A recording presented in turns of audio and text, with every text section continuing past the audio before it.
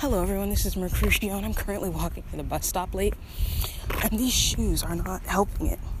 Like, they're nice and all, and I thought they fit, but they're really oversized, and it's proven detriment to me walking any faster than like 50 miles per, or no, like half a mile per hour. I forgot how to do that measurement. Anyway, I was trying to take my time. I was like, I don't care. It's a half day. I'm going to take my time. I'm not going to scarf this muffin down. Nah, I'm going to take as many bites as I normally would. And I'm going to carry my glass of milk outside. And I'm going to walk leisurely like a gentleman. And I'm not going to rush myself, you know? That's what I was thinking. So I walk out the house with a shot glass full of milk. And by the time, I'm not even out of the court yet, I've basically finished chewing the muffin and the milk is guzzled down. But yeah, I guess I saved some time. Except I tried to walk back and put the glass back. And that didn't go very well for me. Oh God, it's 6:59. It's about to be 7. I gotta do an awkward jog in these shoes. I can actually run pretty fast. I just look really weird in these shoes. But yeah, that's all I wanted to share.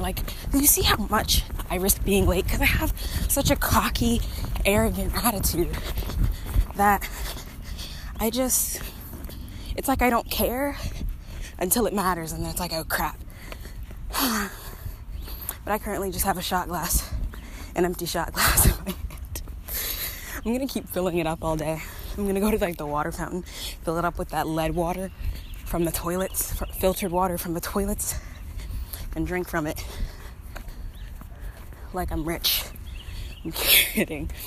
But yeah, I can't be so late because one of the girls from my bus stop is literally walking calmly and leisurely, so I'm going to assume I have time. This is Mercutio, and this is another segment of me just talking about how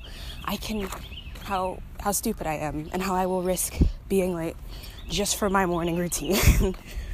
Mwah.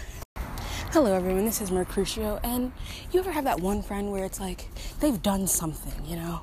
They've done something really, it doesn't matter what they've done. They said something, they talked to your ex, they told someone something about you that you told them in confidence, anything, they just did something, and you're finding out about it, but you can't reach them for some reason. It's like they live too far, they moved, I don't know, there's just for some reason you cannot physically get to this person. Maybe it's after school and you're at your house and they live 5 miles away or something, right? But you need to cuss that person out right now, and you engage in text wars. And first you started off really coy. You're just you say something hey.